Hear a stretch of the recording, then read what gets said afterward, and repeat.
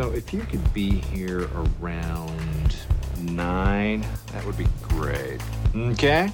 Well, listen here.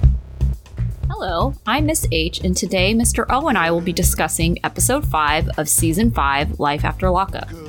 On this episode, Chance and Taylor make up and get ready to have a baby. Lindsay finds out about Blaine's ankle monitor.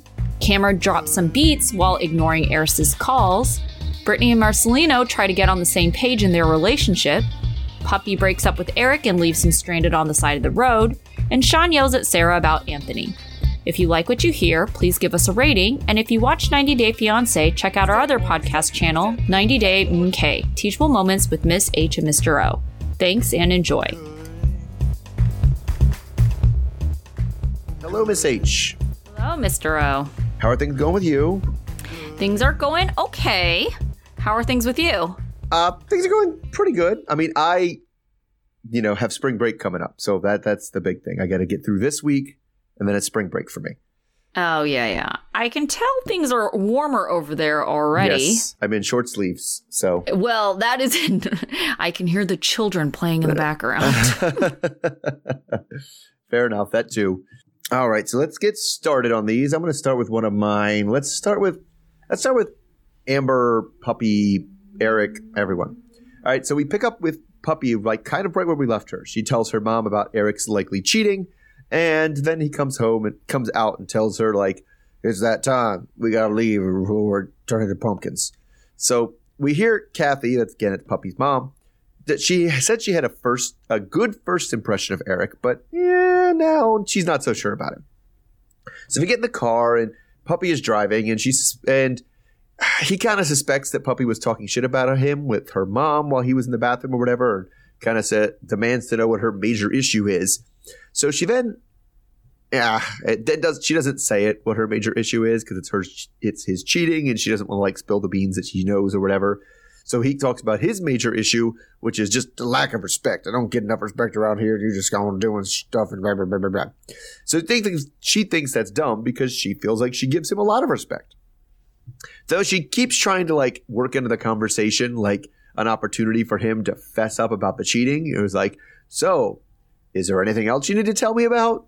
Like anything at all? Something you need to get off your chest? And it's not working. And instead of that, they just like cuss at each other for a lot. And it's very hard because it was like lots of bleeping, even with the closed captioning on. It's just like, something, something, something, bleep, something, bleep, something, bleep, bleep, bleep. And it's like, okay, that didn't help at all. Yeah. So anyway, it gets to the point where he like violently is like looks like he's about to hit her. Honestly, he violently like thrusts his finger like pointing at her, so she pulls over so they can both get out of the car and cool off. Well, not really, so they both get out of the car to cool off. That's what he thinks is going to happen. But as soon as he steps out of the car, she just like peels off. So, and then like rips the cameras off the windshield. It's like we're done. So at some point later, we see Puppy again driving, but this time not driving his. What is it, a Charger? I think he has a Charger. Yeah. But this time she's in a pickup with a bunch of stuff in it. So she says it's her friend Steven's truck, and she's moving a bunch of stuff to her mom's house, which more stuff than is going to fit into her mom's house. And all the way, she calls Amber to meet her there. So she says that she drove back to her mom's after she drove off with Eric, and then he kind of made his way there somehow, probably with production's help, I'd imagine, and kind of kicked her out, broke up, did something. I don't know. So Amber shows up and then kind of asks what happened. So Puppy says that they're broken up and tells us that the relationship is just unsalvageable and they're not good for each other. So the way that Puppy describes the situation, the way she explains what's going on, both Kathy and Amber seem to think that Puppy is giving herself way too much blame for everything that happened, and it's mostly Eric's fault. So I ask her what the plan is, and she really is just, I guess, worried about the next step of the plan. Like, she doesn't have a grand plan. She's just like, I'm just worried about how I'm going to get my stuff out of his house and into Kathy's house. So I guess whenever we have these breakups like this, they always seem so final and so like, that's it, we're done forever. Yeah. And then there never are, right? So how likely do you think that this is really over, or is there going to be quite a bit of backsliding? I definitely think there's going to be backslide. I think Amber and her mom know there's going to be backslide because it's like we see this all the time with people who do backslide, right? It's like the family and the friends, they always make comments to almost shame them into staying broken up. Right. Like, oh, we'll see how long this lasts. Oh, this is all good and fine until you're back with him 5 minutes later. Like, hopefully this is the last time. And so they make all these comments like, anticipating that she's going to go back. And so I certainly think she is. And I think how she keeps on saying, but there's real love there. We really love each other. It's like, I just don't see her walking away, because it's almost like, well, he loves me, and that is more important than any of the other bullshit or the hurt he puts me through or the disrespect, And so I just see that as kind of this continuing excuse for his actions. Yeah. I mean, I think that it's the real love thing. And I just don't. Yeah. It's tough because I guess, I don't know, what does love look like from the outside of people who aren't? And I guess it looks like actual affection for most people at some point, right? Like you see people together and can tell whether they like each other. And these people just always seem to be barely tolerating each other, which I don't like. I don't know where she's talking about the true love comes from, unless she's just basically doing that in her mind, making up some true love scenario to justify her actions of going back, right? Yeah. And yeah, because the way he acts, it's not like every once in a while he gives us like a glimmer of like, oh, he seems like he cares about her, but mostly he cares about controlling her is what it seems like is the most important thing for him. Right. But I think it's also important to note that I believe it's possible for someone to love someone and at the same time be abusive to them. That's true. Yeah. And so, yeah. So what if there's love there? I'm not saying that that's not true. And I'm not saying that there aren't moments where she sees that love. But the fact is that they're in an abusive relationship where he is trying to isolate her, control her, do whatever the hell he wants, and that just isn't showing the respect and, honestly, how she should be treated in a relationship, regardless if he loves her. Right. And even that is a very shallow kind of love, right? Sure. It's very much no, I want her around and I want her to be mine. And that's what I want. Like he only talked when they talked about the issues they had in the car. He only talked about what he wanted. Right. Right. He doesn't seem to want her to improve herself or to be a better person or even care if she's happy. He just wants her there. Right. You're here and you're mine. And that's all. Like, I want you here. That means it's love. Right. And it's like, not really. And that's why I kind of go with, I do believe that people can be abusive in relationships and believe that what they have is love, but they kind of have something else. Right. That isn't quite possibly that wouldn't just fit my definition of love. Cause like, I don't know. I just don't think intentionally hurting people makes any kind of sense for someone that you love. Now, will you do things that unintentionally hurt them? Sure. Right. But to go out of your way to be like, no. The most important thing in this relationship is that I have control over everything. That's something different than love. Yeah. I mean, I certainly feel, and it's what we've seen from this relationship, that puppy is very much like a victim in all of this. So I was shocked when she drove off without him. Right. I was like, oh my gosh, I cannot believe she had the nerve to do that. And also I was a little scared for her. I mean, he seemed to keep his cool for someone who just had his car stolen by his girlfriend and like left abandoned. Which is what happened. Yeah, for sure. Right. But I was just like, oh my God, I feel like she's going to get it like in a not a good way. Right. And I think I got the impression of it since that point. She's made a point of not being alone with him. Right. As kind of you should. But yeah, I was a little surprised the way she just like, pulled off. She kind of tricked him. And I was like, okay. Like, I don't know obviously he got the car back and everything. So it wasn't like a total like loss, because I am usually against like, well, you can't make the situation worse by like actually committing crimes.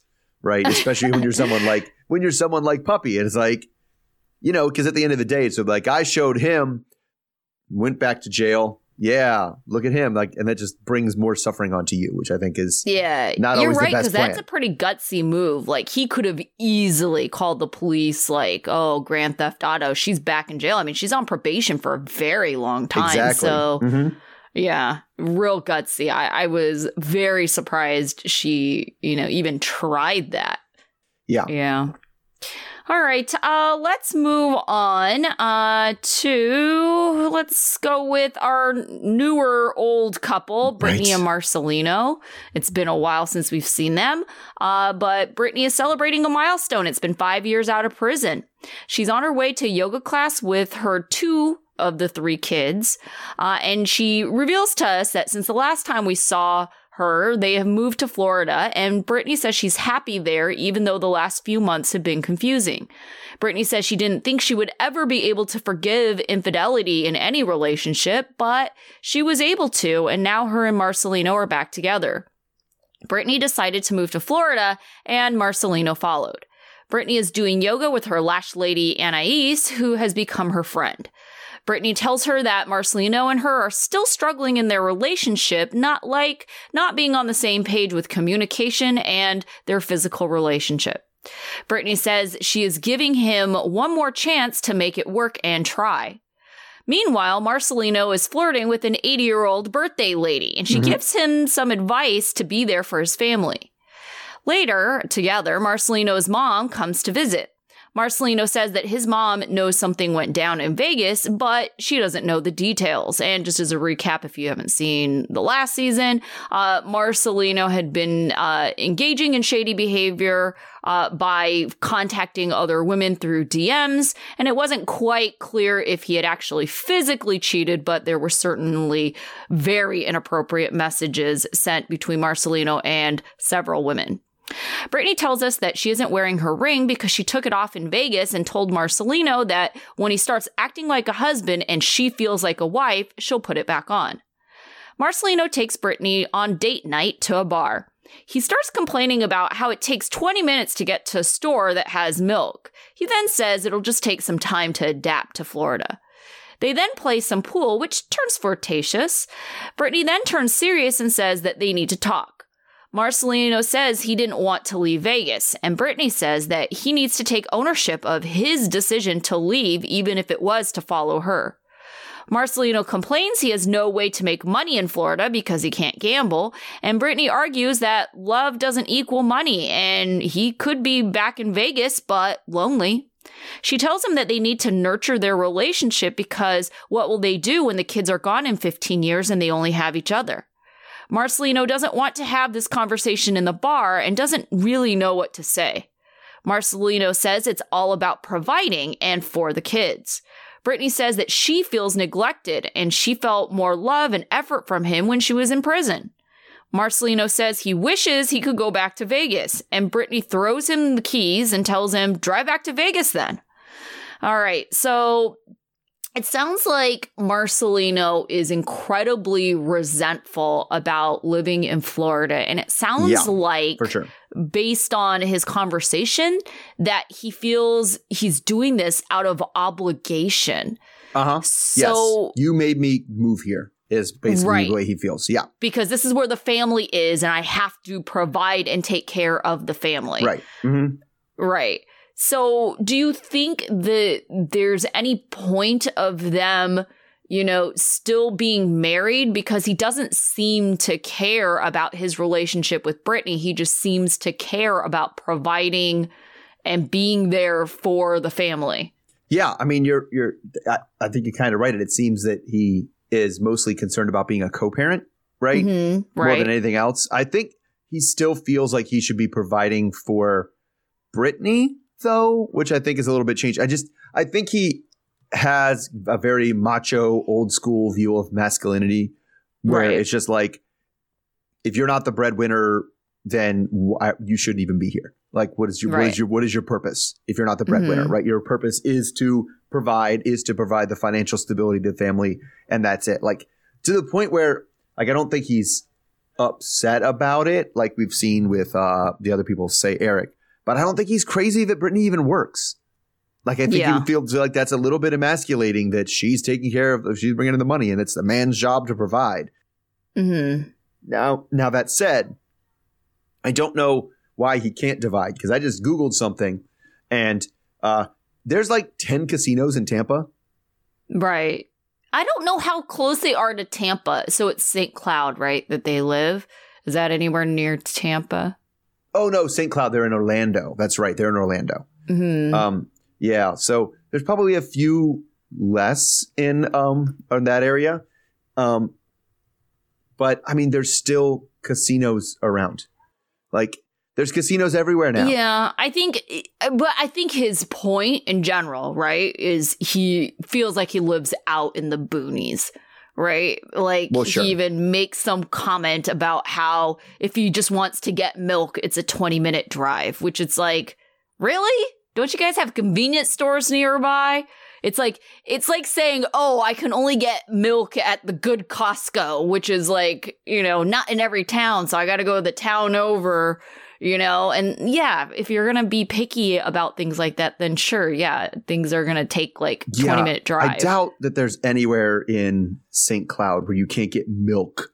Like, you can't even go to a Walmart. Like, there's not a Walmart there. There's nothing. Right. So yeah, that is, unless he is living out in more of a country place and has to drive into town and actually she's in St. Cloud. But okay. But I get where she's coming from too, is she's like, okay, that was your choice. Like, and you can't just come to here and complain about all of the choices that you made. Right. Like, you were forced to, like, and it does. It sounds like he's very resentful about it, and he's certainly putting it on her. Yeah. And it's tough. And I do feel like you're like, yes, you left me with not much of a choice. My choice was, oh, don't see your kids or move to Florida. Well, okay, obviously I'm moving to Florida, right? Yeah. And so I get that, but it's also like, I don't know. She has kind of a push and pull with it too. Like, she says things like, oh, I want him to do that, and then kind of is pushing him away the whole time. Like, she knows kind of what's going to make him upset. She knows what he's insecure about. And instead of like trying to work around those, she's like, no, we must confront them directly. And I'm going to bring them up in the middle of our flirty date. Right. And it's like, do you have to do that? Or is that just a way? Because then it's like, well, we never have sex. He always says he's tired. It's like, is he always tired? Or do you always give him a hard time about like, you need to own up to what you did, blah, blah, blah, blah, blah. And why aren't we having sex? And it's like, well, maybe it's because you just spent like a half hour yelling at him. Like, right. And so I'm not sure how that's going to work out. I mean, I definitely get the vibe from them as a couple that is separated before they get divorced. Like, they're separated right now and they're like trying to make it work. And I think almost everybody who end up getting divorced tries that one last time to make it work. Right. Right. Sure. And I just don't see it. I just see them growing. Like, it sounds like they're growing farther apart instead of like actually reconnecting. Yeah. Yeah, I feel bad for Brittany because I can see what exactly she needs. And I just don't think she's going to get it from Marcelino in the state that he's in right now. No, I mean, he's very salty, and he is not he kind of holds grudges, right? And and I think this is a big grudge for him to hold. Like, having to move all this way. It's hard to say exactly what he wants out of the relationship too, because he's never communicating that. He's just always communicating, I want to live in Vegas. And it's just like, okay, well, that's off the table and that has nothing to do with your relationship. What can Brittany do in a relationship to like give you what you need? Yeah, and his answer is like, we'll move back to Vegas. Right. Like, and you're just like, no, that's not an option. Well, I don't know. It's just and at the end of the day, it's just, and you just need to provide, and providing for the kids. Yeah.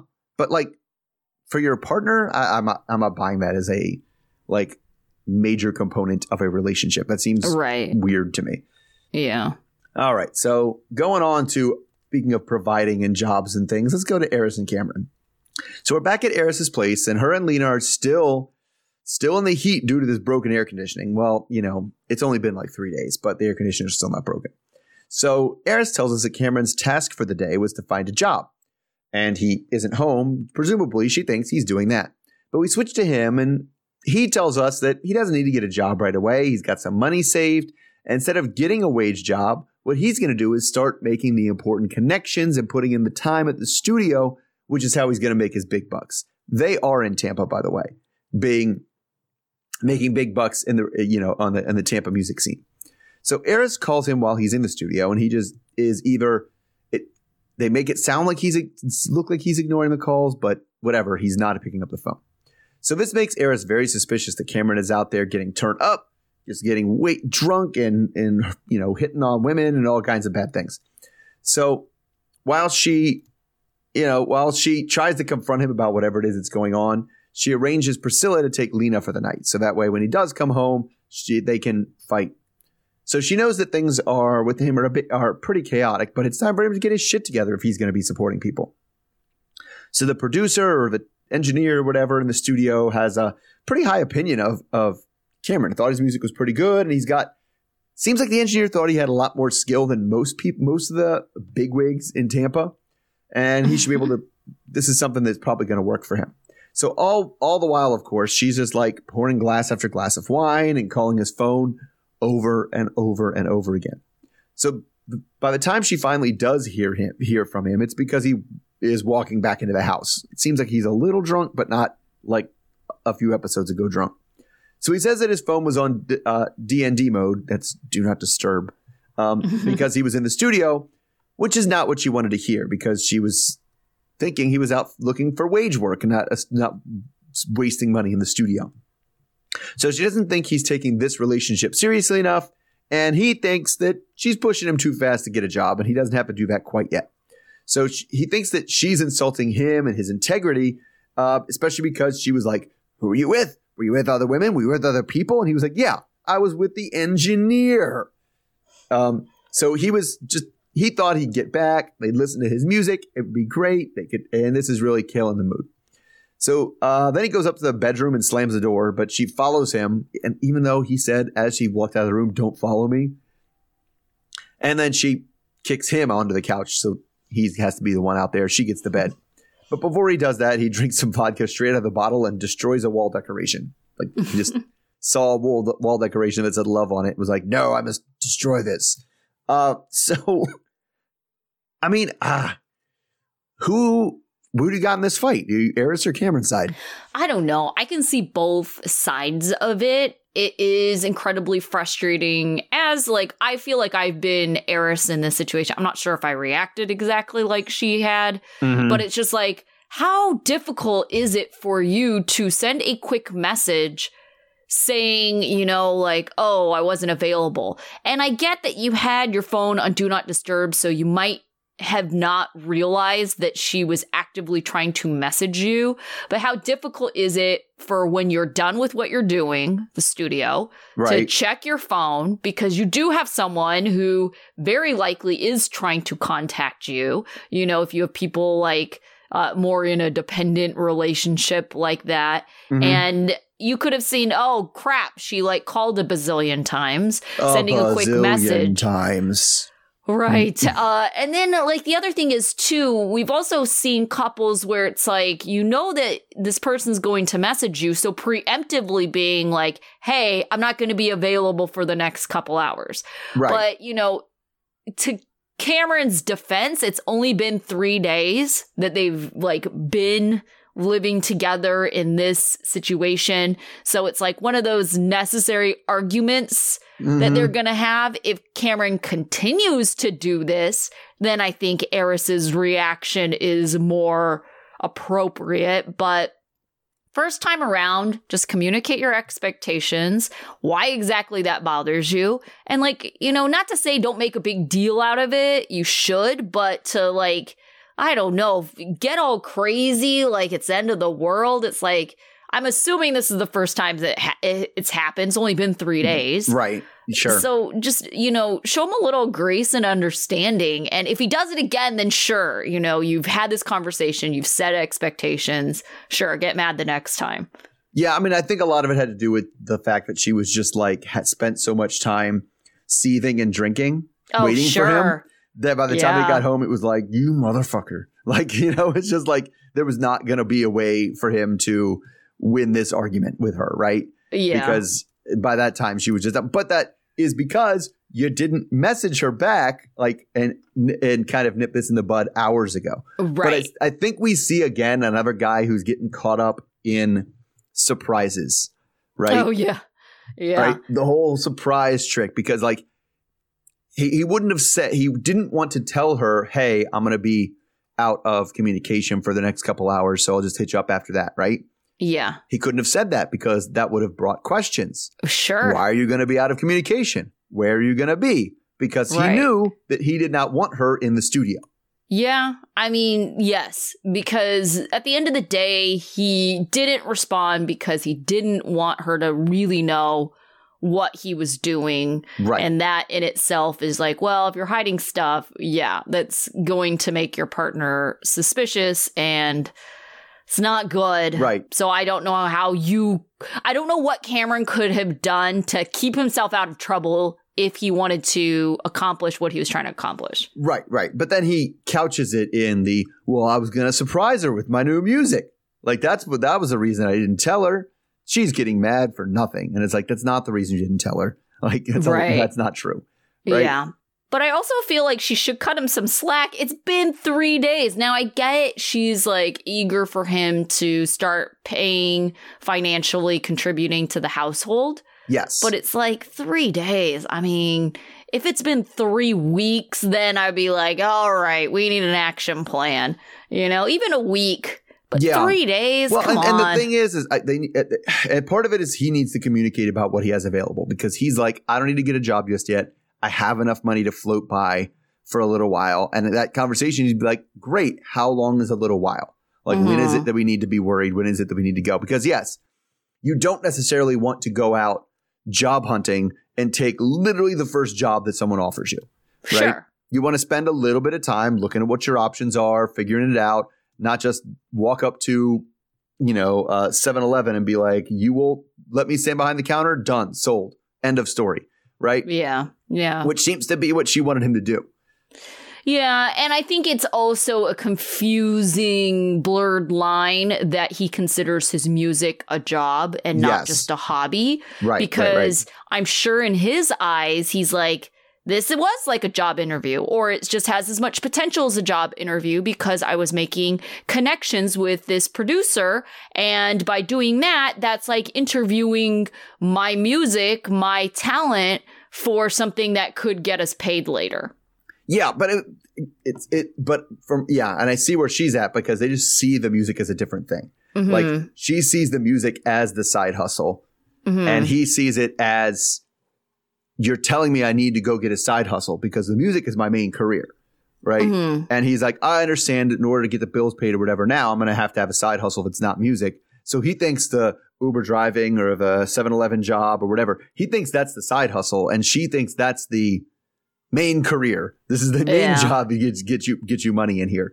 Because I would imagine it too. I would imagine I would be kind of annoyed if, it's like this. Like, I coach. That's my side hustle, right? And I would be kind of annoyed if, something happened with my coaching and I still have my teaching job and somebody was like, well, you need to go out and find another coaching job right away. Well, it's been 3 days. How do you not have another coaching job? And I'm like, well, let's relax. Like, that's not my main thing here. Because to him, the music is the main thing. And I'm actually a little bit surprised that I don't know what to make of this engineer, thinking that his music is I don't think good. It's terrible. We heard a bunch of rappers this last Love After Lockup season. It was him, Michael. And was it Derek? Yeah. Yes, that's right. Yes, Derek has a music career too. Mm-hmm. And so out of the three, I like Cameron the most because he's got like just the tone of his voice, I think, is the most interesting out of the three. And I mean, it seems like Cameron also has not maybe rhymes that I find intriguing, but they're at least interesting, right? They're at least what he's rapping about is at least like, even I listened to the verses. I just think that the engineer has dealt with a lot of cocky people who are supposed to be the best rappers in the area and is like, these guys suck. And then how he goes, Cameron is like, he's better than those assholes. Like, I think he'll be all right. Yeah. So I don't know. I think Cameron certainly has something going on there. I think that he's more talented than the others we've seen. That's true. But I don't know what that means in context, right? I know more mainstream, rap, but like local rappers, I am not connected like what the level of talent is for that. It's a completely different thing, but it's like also, local rappers playing in clubs, doing their thing. That's what they're trying to do. Yeah. But I just don't know what making it or being successful on that level is. Because I could see it being like, wow, they make like $30,000 a year doing it. Right. Yeah. Which is not better than nothing, especially if it's your side hustle. But if it's a side hustle, if that's your main gig, you're struggling a bit, Yeah. Yeah. Well, I mean, I hope at this point, the way that Eris is set up, like she's been doing it without him for how long now? Yeah, but I think they got a new place that costs a lot more. I think that's why she's she should be able to very much contribute, Yeah, I think they got a bigger apartment when he moved down there, and so now it's I can't make this rent. Like, this is more rent than I can afford. You told me you'd be contributing, and so she's very antsy about him getting a steady income. Yeah. All right, moving on, let's talk about Sarah and Sean. So Sarah's using water balloons to test out potential sizes for her breast implants. Sean walks in and gets turned on by these big water balloons in her bra. So weird. Yeah, he says that the baby is asleep now and he wants to work things out, wink, wink. Sarah tells him that she's busy doing stuff, but she updates us that she has not initiated sex with Sean since Anthony first met Abby. She has been feeling very guilty because she has been allowing Anthony to see Abby at her mom's house, and everything has been going great. Sean tells her that she's been acting weird and asks what's up. Sarah says she wasn't expecting him to want to have sex right at this minute, and she tells him it's not him. Sean says he's been trying ever since their argument and keeps getting shot down. He then says she's changed her hair and her boobs and thinks she's doing it for someone else. He asks if she's disgusted by him and if there's anyone else, and Sarah says no. Sarah says she needs a smoke and invites him to join her, but Sean thinks she's trying to avoid this conversation. Sean asks why she keeps going to her mom's house and tells him not to come to the house too. And he then asks her if she has anything to say, and then she kind of teases she wants to hear him out. We then come back to Sean saying she's being shady, and Sarah then gets a call from her mom, and Sean accuses her of saving someone else in her phone as mom. Sarah then says that Anthony is getting clean and wants to be in Abby's life. Sean immediately gets mad and demands to know why she didn't tell him, and she says because she knew he would react just like this. Sarah says that she was letting Abby see Anthony, and it was nothing else. Sarah tells him that she met Anthony at a park to make sure he was clean, and since then he's been visiting Abby at her mom's house. Sean gets very mad, saying that she is doing the same things she was accusing him of, and he wonders if that's why she got her hair and wants to get her boobs done. Sarah says it's not like that and that she didn't want to tell him at first because she had serious doubts Anthony would be able to stay clean and she didn't want to make a big deal for nothing. Sean says he knew something was going on as he shoves the swing Sarah is sitting in and tells the cameras to leave. Sean says he doesn't feel like he knows Sarah. Sarah had told Sean that he would never be around because Anthony was in jail. Sean thinks that she's been lying to him, and he walks back to tell Sarah that she should just leave the house or he will. Sarah calls him out for being kind of overdramatic, and he insists something must be going on because she's clearly not sleeping with him. Sean won't shut up about yammering about whatever, and Sarah doesn't really say much in response. This is probably the most we've ever heard Sean speak. That's probably true. That sounds about right. Ever. Well, usually he's the one getting yelled at like this. That's why. Right. And he is a man of few words, a lot of grunting and I don't understand. I don't know. Yeah. Yeah. General confusion is his typical state of being. For sure. So what did you think of Sean's arguments against Sarah? I mean, I think he was, over dramatic. but not wrong. Like, I think he was more or less right. And you know why he was right? Because he does the same shit. And so he's like, don't do this to me. I invented all these moves. I know exactly what you're doing. Like, don't sit here and lie to me and tell me you're not doing that, because I've done it 5 times myself. Like, I know exactly what's going on. And she's lying, and she's lying to us too, kind of. And it's kind of, it's frustrating when she tells us, well, I didn't want to tell him because I wasn't sure Anthony was clean. Nope. That's not why you didn't tell him. You didn't tell him because you thought there's a chance you might get back together with him. That is 100% what's going on. Yeah, it is annoying, though, because it's like, Sean, you are a liar, too. So for him to turn around and say, oh, who is this person? I don't even know. Like, why? How could she lie to me about this thing? It's like, you have lied to her about much worse. Yeah, I mean, well, and he literally pulled the same stuff with Destiny and like not answering the calls. And people was like, I don't understand why I could take a phone call from who I want to take a phone call from. I don't understand what's a big deal. Like, and it was never about that. It was about the fact that he was hiding it. Right. Yeah. And so, yeah, it gets a taste of his own medicine and he doesn't like it. Yeah. And hiding and lying things because he doesn't want to get yelled at. Right? Like, Sean does not want to get yelled at. And so he'll even stupid things that's like shouldn't really upset the other person. Well, maybe it would. Like Sarah and having Kelly the ex come to Sarah and Sean's wedding. Right? It's like, doesn't matter. Kelly isn't trying to sleep with Sean, or, Sean isn't trying to sleep with Kelly. It was more so like, oh, well, this is the mother of my child, or of all my children. And, she is kind of a significant figure in my life, even though I'm not with her and not trying to get with her. So, I feel like I wanted her at the wedding, but he can't be strong enough to like actually tell Sarah that because he's afraid of getting yelled at. So instead, he just waits for Kelly to show up and for Sarah to find out that way. Yeah, I mean, but I mean, if we take Sean out of the equation and imagine she's doing whatever she's doing to literally anyone in the world besides Sean, right? And she is totally in the wrong about literally everything she's doing. Like, she is bringing this ex back into her life and hiding it, right? And clearly also, it literally says as soon as this other guy came back into my life, I stopped trying to have sex with Sean. Yeah, right? That's suspicious. Yeah. And then, meets at her mom's and is like, well, no, you don't want to come to my mom's. No, you stay here. We're going to my mom's. You shouldn't even come. When she knows why he doesn't come, it's because this guy is there. Like, it's all about the... And I'm okay with her having a relationship with this person because it is the father of her child. Sure.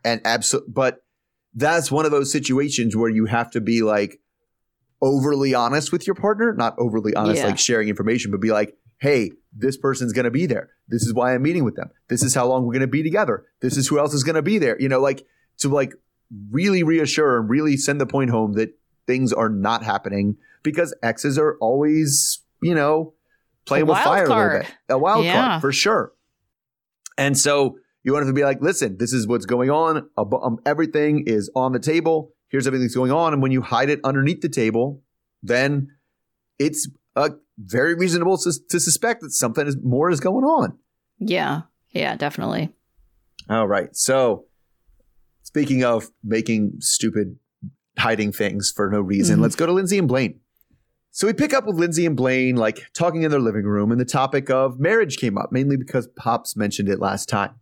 So it's not something they've really actually discussed together, but it's something that Lindsay tells us in a camera, well, at least at the beginning of the segment, that if Blaine proposed to her right now, she would totally say yes. She'd be down for it. But she's also, another thing she's also into is Blaine goes into, do something in the bedroom.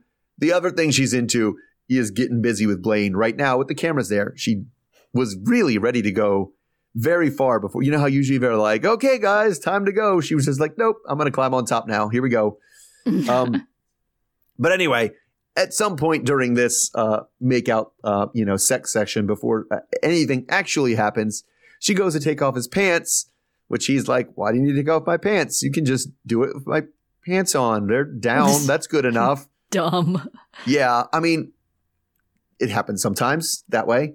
But the reason he didn't want her to take off the pants all the way is because when she does, she finds his ankle monitor that she still, even though he's wearing it already, doesn't know anything about. So predictably, she flips out.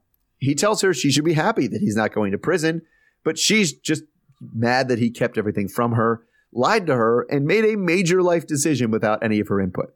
So she insists that he keeps just being like, you want me to go to prison? You should be happy I took the deal. Because without his freedom, they can't be a relationship. So he starts to explain like, well, what happened was, and as he's explaining it, he's like, well, I got a friend when Jacob was there. And she's like, well, wait, other people know? Other people besides me know about this? Who else knows? And then so there's that. So, intensifying anger keeps having him, and to the point where she like throws water in his face. Then she explains part of the reason she's so upset is that now that he has the ankle monitor, technically he's an inmate. And since she's on probation, she might not be able to be allowed to live with an inmate. He just insists like, well, we got approval. I got approval to be here with you. You got approval to be here with me. But she's like, stop. No, I got approval to be here with you before you had pled guilty to another felony. So that might change things. So anyway, she slams the door in his face and he keeps on after her and tells her about how it's a 3-year house arrest. And so she's like, because now their house is a prison. And he thinks it's the best choice since, again, he's not in jail. So she tells him about all the things that she couldn't do when she was on an ankle monitor. She was like, you can't live your normal life. And he was like, yes, I can. She was like, when I had one, I couldn't check the mail. Like when I got to the mailbox, it said I was too far away. But he says this is a different kind. That doesn't apply to me. So basically, she kind of does not think that he thought this thing all the way through and is really convinced that she might be breaking her probation just by literally being here right now. So she wants to know why he didn't discuss this with her, even though, he thinks she was involved. She was like, I wasn't involved in this decision. He was like, yes, you were. And she's like, what? So now he thinks he's got to figure this whole thing out. Okay, so on this one, we had another fight. I mean, how much of a point do you think Lindsay had I think she had a huge point, right? And I think going into it, it's not that I was like, Team Blaine, like, good, this is a great surprise.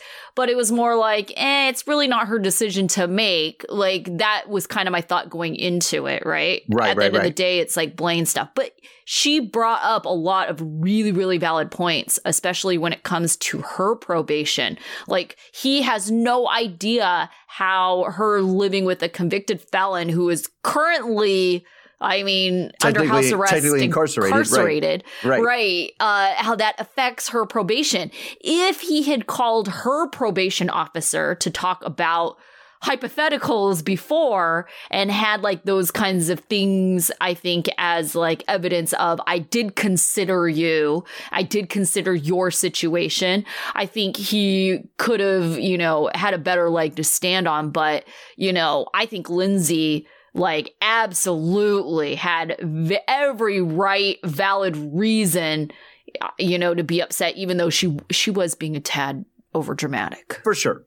I mean, it definitely reminded me of, a lot. It's a very common dynamic between men and women, especially when they're partners, to have like, I don't know why or what culturally we do, how we treat boys and girls differently to get this to happen. Why do women always have more questions? Like when you go to the doctor, I'm like, oh, I have high blood pressure. And like, well, was it this? What was it this? What kind of medication do they give with this? And I was like, I don't know. The doctor just told me I had high blood pressure. Like that was the end of it. I was like, what did you ask? And I was like, nothing. Like it You're seemed like I didn't think of any of these questions until you started asking me them. I didn't think of any of these questions. What are you doing? Right. And it's the same way with him. I'm sure he was just like, well, he told me what the deal was. That's all the information I require. And so what else? What other input would she have? Right. Because he just saw it as a choice of potential prison, house arrest. That's an easy choice. Right. Yeah. And she immediately had like 1,000 questions that he didn't think of. Right. And because at the end of the day, most of the stuff she asked about, what about my probation? What's going to happen with that? At the end of the day is I did not think to ask that. Like was really what was going on, right? It wasn't like, well, I'm sure it'll be fine, which he was trying to say, I'm sure it'll be fine. But it wasn't like he went out and found out that it was fine. He literally was just like, I did not consider that. I did not think about that. That is not a question I thought of, right, for basically everything. Yeah. And I mean, what really sucks about this situation, too, is it is very frustrating for Lindsay because he didn't consider it and it can't be undone now. Right. And so if there is a situation where Lindsay can't live there anymore, Lindsay can't see him anymore, you know, it's like there's not a whole lot that Lindsay can do about it because this is their situation. She was given no choice in the matter, and Blaine made all the decision making, thinking that somehow she would be thrilled about the surprise. Right. And that's the part that just gets me. It's like, at the end of the day, they probably would have made the same choice. Like, it is very easy, but like, they could have done it better because now she has to call her probation officer and be like, yeah, I'm already living with someone who's incarcerated. Yeah, right? He didn't tell me. That might be a no-go, right? But if she was like, hey, you know that person I'm already living with? Well, he's thinking about taking a deal that would involve house arrest. That might be something that's more likely to get approved than being like, oh, yeah, guess what? This thing already happened. Yeah. Right? Yeah. And yeah, it's just so I definitely get her frustration. Yeah. I don't know how Blaine is that clueless. I know. Man. Just totally. No. But at the end of the day, it's still better than Scott. And Deontay.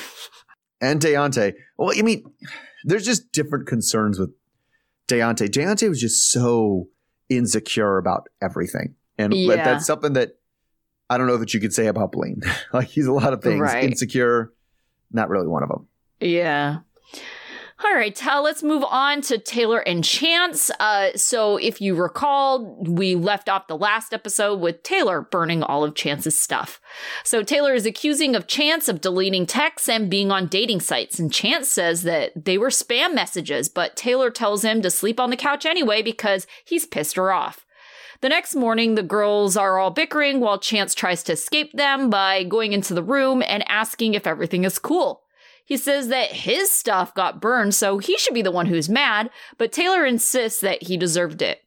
Chance defends his messages between Jessica, saying that they were talking about everyday stuff, but Taylor isn't buying it because why would he delete them if they were so innocent?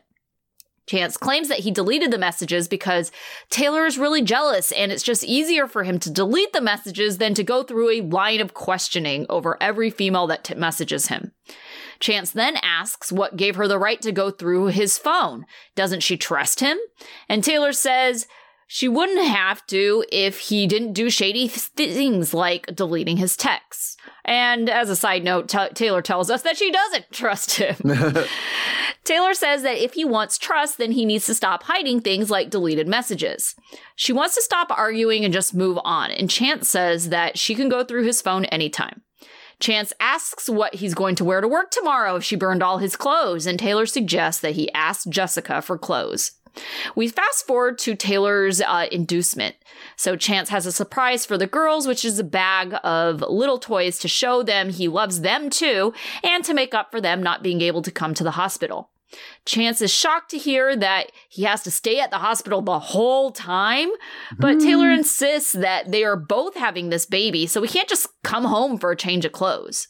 There's a knock on the door. Surprise guest. But during the commercial break, we see Chance trying to be an entrepreneur. They get like a montage. We have a supercut of bad business ideas. It was great. Oh my gosh, right. And some of the highlights are trying to sell the labor of the girls, reselling ramen for 400% markup, selling bathwater to creeps, selling rats for snake owners, selling breast milk. All of these Chance considers foolproof plans. Okay, so we come back and the knock on the door is Bobby. Everyone is pretty happy to see Bobby, who is Taylor's twin. She says that she wouldn't miss Mason being born. Taylor is excited that Bobby will be there since she missed the other kid's birth. Bobby jokes that she will guard the door at the hospital so that Chance doesn't try to sneak off to come home. Bobby then tells everyone that she's going to be staying down the street because she broke off her relationship in Arizona and she's, thinking about moving back. So Bobby is using this as a trial run and it may be permanent. Chance is already trying to assess if Bobby is sober or not based on her demeanor. Taylor's sisters and Chance are all in the hospital room, when they break her water and induce her. There is an alarm saying that the birth is going too slow when Bobby gets triggered and says that she needs to leave because she doesn't do hospitals unless she's the patient. Mm-hmm. The other sister, Anna, makes sure that Bobby gets in the car with someone safe, and then Bobby leaves. Chance is confused, especially because they are worried that Taylor's clotting disorder could negatively affect the success of the delivery, and he's wondering why Bobby doesn't want to be there for that. And then Taylor, meanwhile, is starting to be in a lot of pain, and she's really scared because, she has lost a baby at this point in her delivery before, and she's kind of worried that it might happen again. All right, so what do you think about Bobby making her appearance? Do you think that she's sober and everything is okay, or should they be worried about Bobby again? I think they always need to be worried about Bobby. Yeah. Because, I think she might be sober right now, but It's not a good sign that the hospital, was just turned it into a, you gotta go, I gotta go. Situation. That is the kind of situation where you imagine somebody getting out of the hospital and immediately relapsing, right? Yeah. Yeah. And so I think I do think she's trying, but I don't think it's an out of the woods situation just yet. Well, yeah, especially if she just went through a breakup. She's going through a drastic change of a big move. She's coming back. She doesn't really have Taylor's attention like she did before because Chance is, there. And yeah, it does kind of worry me a little bit that she because the reason why she was triggered by the hospital is because in the past, Bobby has OD'd several times, it feels like. So, right. Yeah. But it seems but she was I think she's also probably most likely, if she's been an addict for so long, she's had friends that have OD'd as well. Yeah. And probably have died. And so, because she was well, unless I'm a patient, I can't deal with hospitals. Yeah. Right. And I think that's other types of trauma that isn't necessarily her being in the hospital for her addiction. Yeah. I don't know. It just, I don't understand how that fight resolved itself so quickly. I don't either. It's how do you go from, this guy is cheating on me. There's some pretty solid evidence to, well, okay, that was just doubt, right? He could be telling the truth. I think that Chance is kind of a smooth talker. Yeah. And he managed to muster up enough doubt to have Taylor doubting if she really saw what she saw. You know what I'm saying? Right. And so that was enough for Taylor to maybe feel a tad guilty about maybe jumping to conclusions that she didn't have solid evidence incriminating him. Well, especially if only she and him really know if it's right. If he's right about every time I didn't delete the conversation I had with my coworker because, and again, if it's a coworker, it is completely legitimate to have a long text chain with your coworker, right? Under most circumstances, right? You are working with them, and it will probably all be work stuff, right? Yeah, yeah, and that's fine, even if it's an opposite gender one. But yeah, I could, if every night I got home, my spouse was phone, so she could go through and read all the messages that I sent to my coworkers all day long. I could see being I'm just gonna delete that thread at the end of every day. We're just gonna go back and delete that out, and so that way she goes phone and I go and there's nothing on there, right? Fine. Instead of having her literally read everything, and probably not just read it, and also, read too much into every message. Yeah, I don't know. To me, it just seems if you're really trying to prove your innocence in general, hey, look at this person. I always message these very innocent things. Right. I mean, no. At the end of the day, if you're worried about maintaining proof of your innocence, then yes, you got to keep the receipts. I think he was just it's a pain in the ass when she takes my phone for 45 minutes every day just so she can read all the messages that I sent to everybody. It's much shorter for me just to not have any messages that got sent. I just feel like he really is hiding something, right? And I'm not saying that. Am I saying he's sleeping with this Jessica? No. Do I think that, they're even having super inappropriate conversations? Not really. But do I think that they're a little flirty? And maybe like take a certain tone, or maybe they talk a little more frequently than like the average friend would talk. Yes, all those things. Well, and there's things that are on there that aren't directly work related. They're more like friend related, right? Like things you would talk about with a friend. And I guess there's probably a little bit of a flirty tone to them. And because what pictures are you sending the other person? If it's like, Well, it depends. I mean, I know, my partner gets, she does, she oversees like kitchen renovations. So she gets pictures from coworkers all the time. Like, oh, this didn't fit. Like, here's a picture, right? There's lots of pictures that get sent, right? Depending on the nature of your work, I could see how that works, especially if you have anytime you have somebody in the field and somebody in the office, there's going to be pictures that get sent. Sure. But could I also see him sending like weird reaction GIFs and memes and stuff to her too? Yeah, probably. Right? Yeah. Like high scores from dumb mobile games that he plays way too long? Sure. Oh, gosh. Fine. Yeah, probably. But, oh, goodness. I mean, she's stuck with him now, right? Yeah. I mean, they got at least 18 years to be chained together when this baby comes. Yeah. All right. So we didn't see Monique and Derek because we're not even sure if they're still together based on the ending of last time. Yeah. And then Justine and Michael. So out of the group we saw this week, who was your student of the week? Yeah, it's kind of a cop out, but I go with Taylor just because I always give it to people who give birth.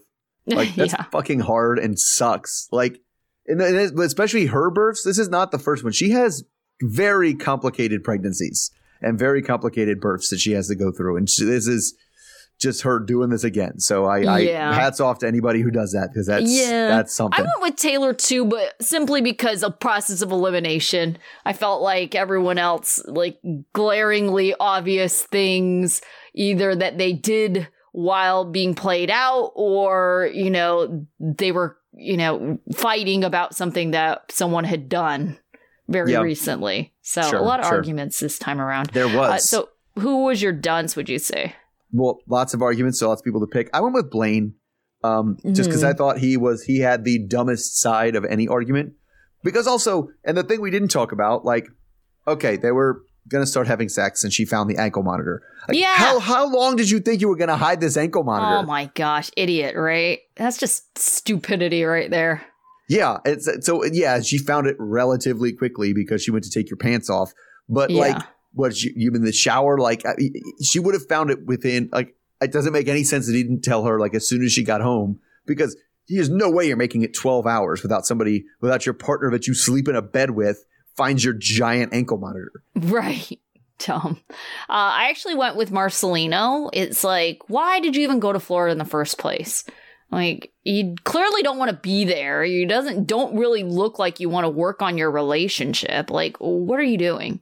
Oh, okay, so that's good because my life lesson ties in. My life lesson was for Marcelino. And it just the part of his argument that drove me nuts is like, you don't get to claim credit for taking an action at the same time you're asking to undo that action.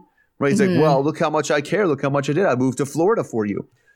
So can we move back to Las Vegas? Right. It's like, no, you don't get credit for moving to Florida if all you're trying to do is get them to move back to Las Vegas. That doesn't work like that. Yeah. So actually my life lesson also for Brittany and Marcelino, but maybe a little bit more for Brittany. Like if you're going to take someone back, you shouldn't just take someone back and pretend like all your issues didn't exist. Like there should be this in-between phase where they're earning their way back. You know, and I feel like by them not having this phase of earning their way back, Marcelino has just basically reverted back to his old ways, where he's neglecting Brittany, like making her feel like she's unwanted. It's like nothing's changed. Right. Well, yeah, like I feel because they didn't have to earn it. Yeah, like he moved to Florida. Is he living in the house with them? I assume so. I guess I couldn't get that. That's what I was confused about the thing. Like, there's because definitely his mom was visiting, right? Oh, yeah. But she was driving, so I mean, she doesn't have to stay there, I guess. Yeah, I guess I thought like, yes, a situation where he lived nearby or something, and it's like we're gonna work our way up to being a full family again. But they're not. It seems like they're just like back in a relationship, and it's just like, well, yeah. I can see that for sure. All right. So we should be back next week. And until then. All right. See everybody then. Okay. Bye. Okay, bye.